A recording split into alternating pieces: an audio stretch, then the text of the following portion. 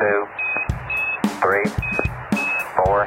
Hello everyone, and welcome to the Power of Music Thinking. My name is Christoph Zürn, and this is the podcast for people with a musical heart and a wicked job. We're looking for stories, insights and tools from the big world of music to inspire leaders and followers to listen, tune, play and perform in whatever field you're operating.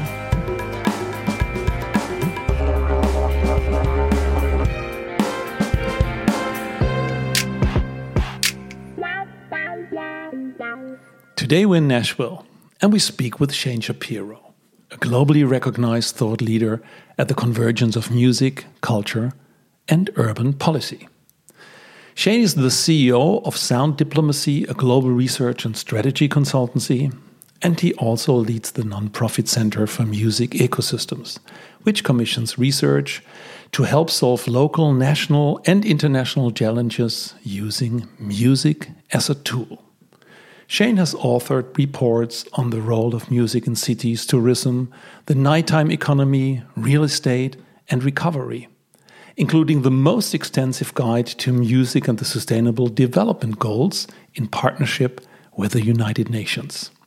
So we're talking about his brand new book, This Must Be the Place, How Music Can Make Your City Better, which is published in September. Unfortunately, there was a very poor hi-fi, so please excuse the quality, but the content is great. Hello, Shain. Welcome to the Power of Music Thinking. Hey, Christoph. Thanks for having me. Let's start with the first question. I ask every guest, what was your first sonic experience, album, or recording that had an impact on you? Oh, that's a good question. When I was a kid, I remember, I think I was 7 or 8 years old. I went to see Rush at Maple Leaf Gardens in Toronto. I had a family friend who was working for them at the time. And I got to sit on the soundboard because they were working sound and lights for the band. And I remember, I don't really remember much about the show, but I do remember kind of just the noise and the lights and the experience, and just sitting there kind of looking around, not really understanding what was happening, but just recognizing that it was something that I wanted more of in my life. Wow. Rush, that's the trio, right? They always played in a trio. Yeah, the power trio, to say. Absolutely. Yeah. One of Canada's, most famous bands, to say the least. Yeah, it was in Maple Leaf Gardens, which was the original ice hockey arena for the Toronto Maple Leafs, the professional sports team in Toronto, where I grew up.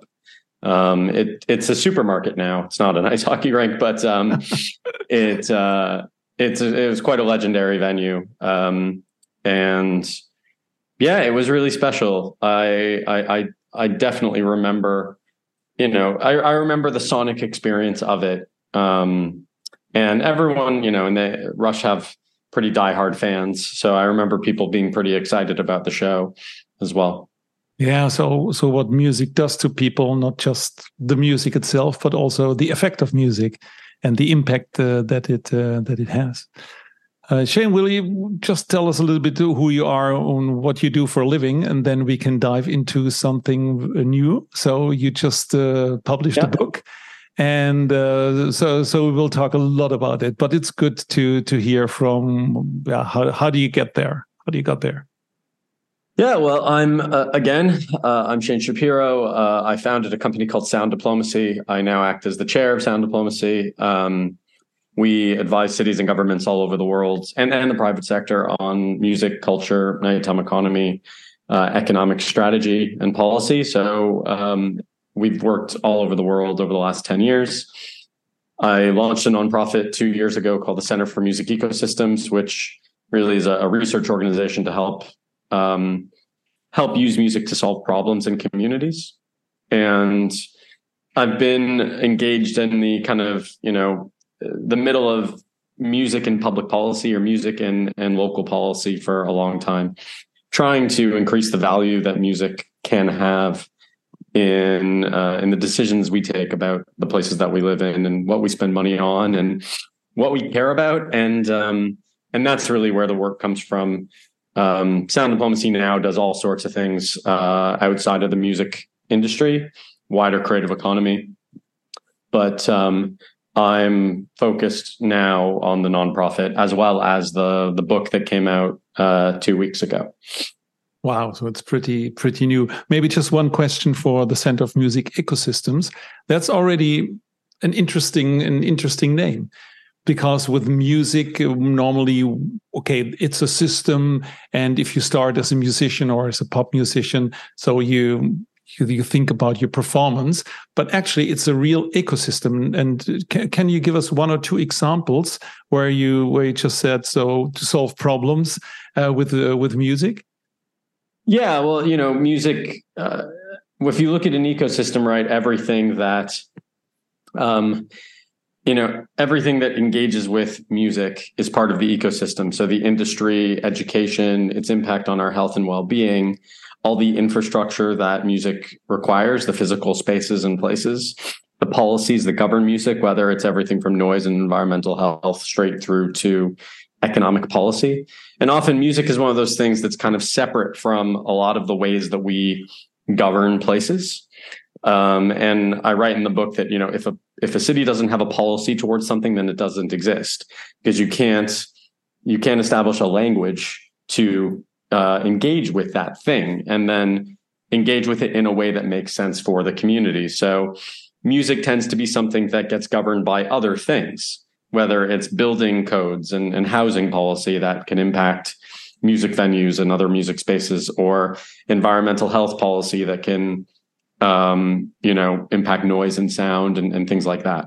So if we think about a music ecosystem in a place, really that idea is that if we agree that it's an ecosystem, then it requires its own policy. And in order to develop a policy, it needs data, it needs evidence, it needs understanding.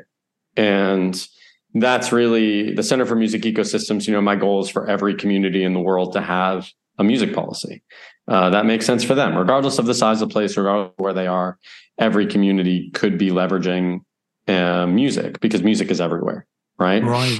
So, and I find it kind of ridiculous that we all don't kind of rally around music more, because it's one of those things that very few people argue about. Like, you may argue about different genres, but the value of music to the human condition and the value of music to all of us as people, for the most part, not everyone, but for the most part, is wholly understood. So if we think about music more as an economy and an ecology, and we look at it as an ecosystem where, if one part of it isn't working, then it impacts all the other parts, like any ecosystem, then I believe that we can use music to make our communities better. Yeah, absolutely. It totally resonates with me. So that's why I also talk about the power of music thinking, and not about the power of music, because the power of music, everybody says, yeah, I got it. But when I talk about the power of music thinking, then the question is, okay, what is it? And it's exactly what we can learn from music, where we see patterns in music that we could easily transport or translate or transpose to another field to better understand, and how this field could get better. Everything, I think, can be improved by music. Maybe not solely. Music is not the solution to anything other than I want to listen to music. But it's part of the solution, right? And, if we're looking at how to make our communities, how to reduce antisocial behavior, how to tackle crime, obviously crime is a symptom, not a cause of things. But I believe that, and it's been proven that after school music programs, provide things for kids to do if their parents have to work late, and when don't have things to do, then they find their own things to do. And unfortunately, in a lot of communities, that can be negative things. I find if we take an intentional approach to music, not just as a tool to teach music, but as a tool to reduce antisocial behavior, then we can see how music is a tool to make something else better. Yeah, right. So you can see it from different perspectives. And I think that's something where your book is about. This must be the place. How music can make your city better. Can you tell us a little bit more about it? Yeah, well, I've been working in this stuff for nearly 10 years. And we have a little saying that everybody has the same unique problems. We've worked in over 100 places, and more or less the core issues are very similar. They manifest themselves in different ways. But, there's the whole myth of the starving artist concept, for example. I understand that there are artists that aren't earning a living, but there are people in every sector that aren't earning a living. And I do believe that there's a victimization, so to speak, sometimes that doesn't reflect the value of the job of working in music or being a musician, or other things like not valuing music in certain ways or seeing it as a nuisance. My book, This Must Be the Place, How Music Can Make Your City Better, really, it reflects 10 years of doing this kind of work. And I find that music tends to be the recipient of decisions made that impact music, but music never has a seat at the table. Why is that building built this way? Why is that neighborhood designed this way? Why is that public school this way? Why do we invest in this sector and we don't invest in that sector? And if I had a seat at the table in a city that was looking at its long-term strategy, that was saying, okay, well, what are we going to invest in for the next 10 years? What are we going to prioritize? How are we going to attract people? How are we going to retain people? How are we going to increase tourism? How are we going to make a place safer and healthier? What would I say? What would I argue to say that music needs to be a part of this, that music needs its own strategy, its own policy, its own budget, and why? And why I could prove a return on investment for whatever that would be. That's what the book is. The book is essentially telling the story of where I've worked, where it's worked and where it hasn't, some of the challenges that I faced, but also everything that I've learned about what I think makes the most sense based on experience and data and evidence, not on my opinion or what I like, of how music can be incorporated intentionally into city planning, city policy, and city placemaking. And I wanted to do it in a way that was not hyper niche or academic. I wanted to write it in a way that anyone who is interested in music or cities would understand. And I'm getting a lot of, I never thought of it that way before, because it's not rocket science. I think it's pretty straightforward stuff. We all love music. We all love culture. Why do we live in the places that we live in? Culture is a huge part of that. Yeah. So it's that kind of deliberate and intentional approach that took me 4 years to figure out, to put to paper, and that's what the book is. That's interesting. On the book, the book is endorsed by different people. So one is Panos Panay, who was, I think, in the first episode of The Power of Music Thinking, where they're together with Michael, and they were talking about their book, Two Beats Ahead. And you also are endorsed by Richard Florida. And maybe some people say, hey, Richard Florida, I heard that name before.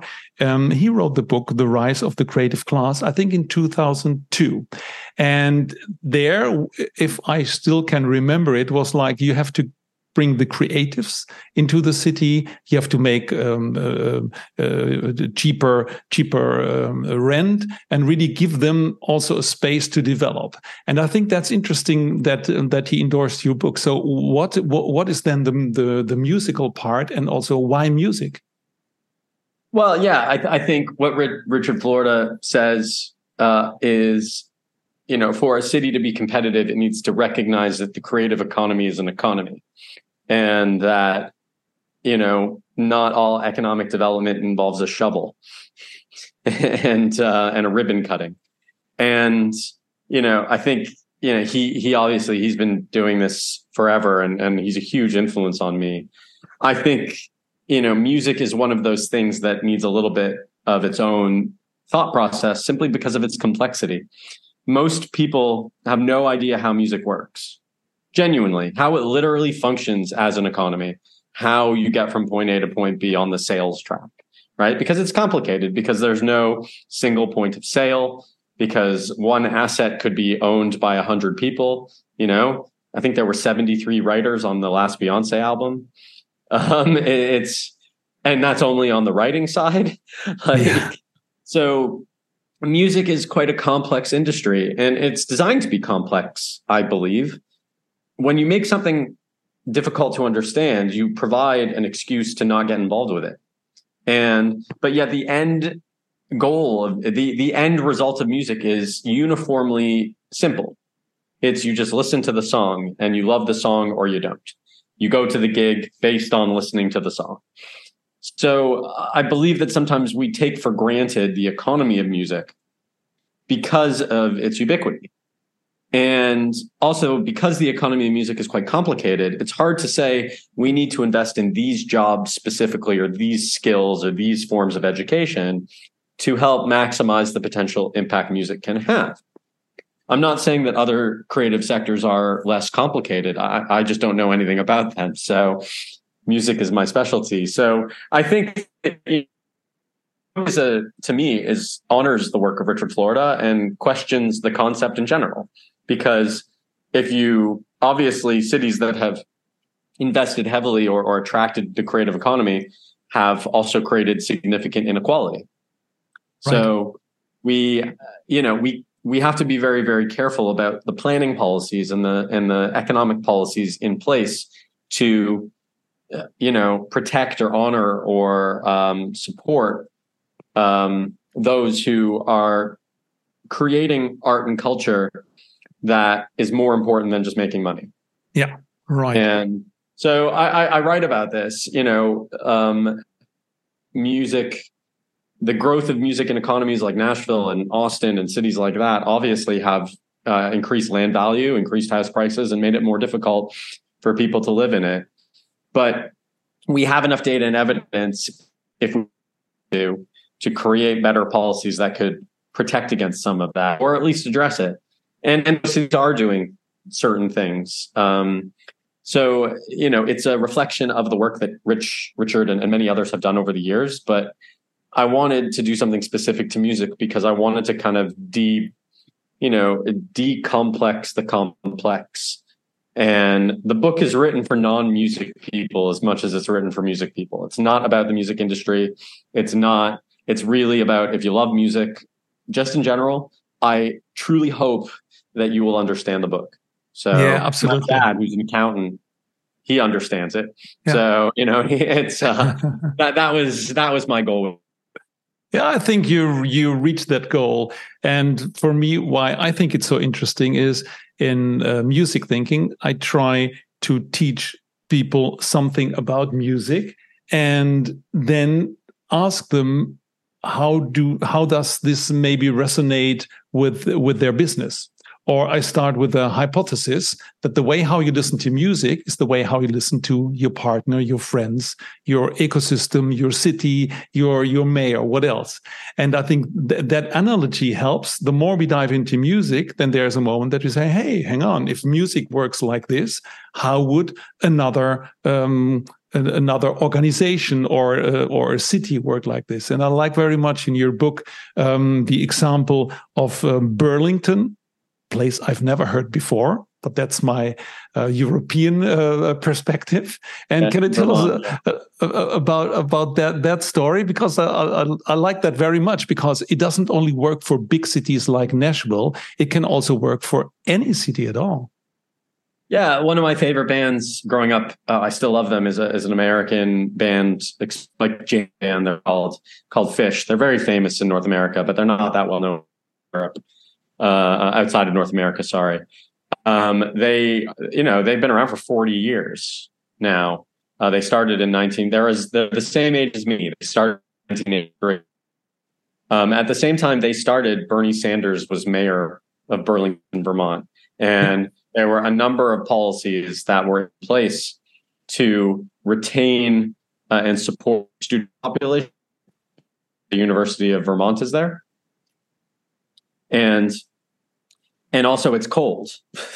So, it's a place that's quite cold, like Scandinavia, I guess. It's got pretty brutal winters. Fish did a podcast a couple of years ago, and they said that they think that they would have been able to be warmed from another place. And I truly believe that's because of the suite of happy accidents and deliberate interventions that existed at the time in Burlington. It's a city of 40,000 people. It's not a very big place. But the cultural policies over the years, at least at that time, things have changed a bit now, but at that time were really advantageous to fostering creativity and allowing artists to be artists.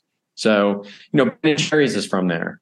Burton Snowboards is from there. So it's not just music, but Fish are hugely popular in North America, and they to me are a perfect example of the impact of place on an artist and the impact of policy on an artist. I like that example very much, and I dove in your book. You give the idea, or you reference a podcast, and I listened to that podcast. And what was really funny for me, and I think there's the link between a city and also the music, because they talk about that they were doing festivals, and a festival is something where you need some kind of policy, some kind of rules, some kind of organization. It's the city is involved. And he's one of the members talking about that they had a book, and I don't know if you heard that one, but it's about the pattern language. It's by Christopher Alexander, and it's a book from architects. And I think, hey, pattern, that's music is made out of patterns. And I love that idea that it's so easy to bridge one field, let's say the city, the organization of a festival or anything else, with how musicians think. And in the pattern language, it's described how does an entry should look like and anything else. So it's very detailed. And I love that they took this as an example how they were doing ideation, thinking about new stuff. And I think that pattern would also be interesting for, let's say, if we maybe you can tell the top 5 or the top 3 things that policymakers now would listen to the podcast from. What should we do? And we could also ask them the top 5 patterns or what's in a name. Yeah. So what should they do? Where should they start in making their city a better place with the power of music? First, you need to build a data and evidence base for your music economy. You need to have a strategy. You need to know where everything is. Second is you need a human being responsible for that music economy, and they need to be in the Department of Economic Development, if possible, rather than the cultural department, or have the cultural department in the Department of Economic Development, because culture is economic development. Then you have to understand your music tourism and music heritage assets, but not at the expense of living culture, right? Celebrating heritage is great, but living culture is future heritage. 4, it's understanding the regulations and the ordinances and the zoning and the licensing and recognizing where they can be improved.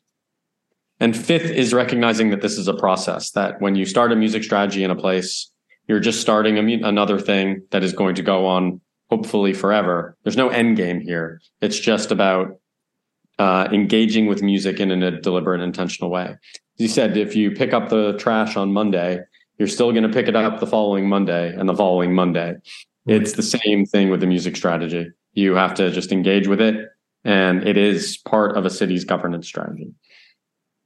Cool. So really 5 strong learnings or 5 starting points to change. And I really like the link between the culture in the economic or the economic in the culture. So we have to bridge these things. Otherwise, there are different silos and fight each other. Yeah, and the less special that music is in a community, usually the more valued it becomes over time. Music is appreciated, but it's also sometimes as exceptional. And when you treat something as exceptional, then you tend to not think of it as structurally. Is there anything that you say, okay, there's one heads up besides reading the book, and I will put it in the show notes, but is there something that you say, okay, this is something that you could have a different perspective on, for example? Well, just remember that music is one of the only things that we don't need to live, but we can't live without. And we have to really think that, music is not a natural resource. If we don't invest in it, it can go away.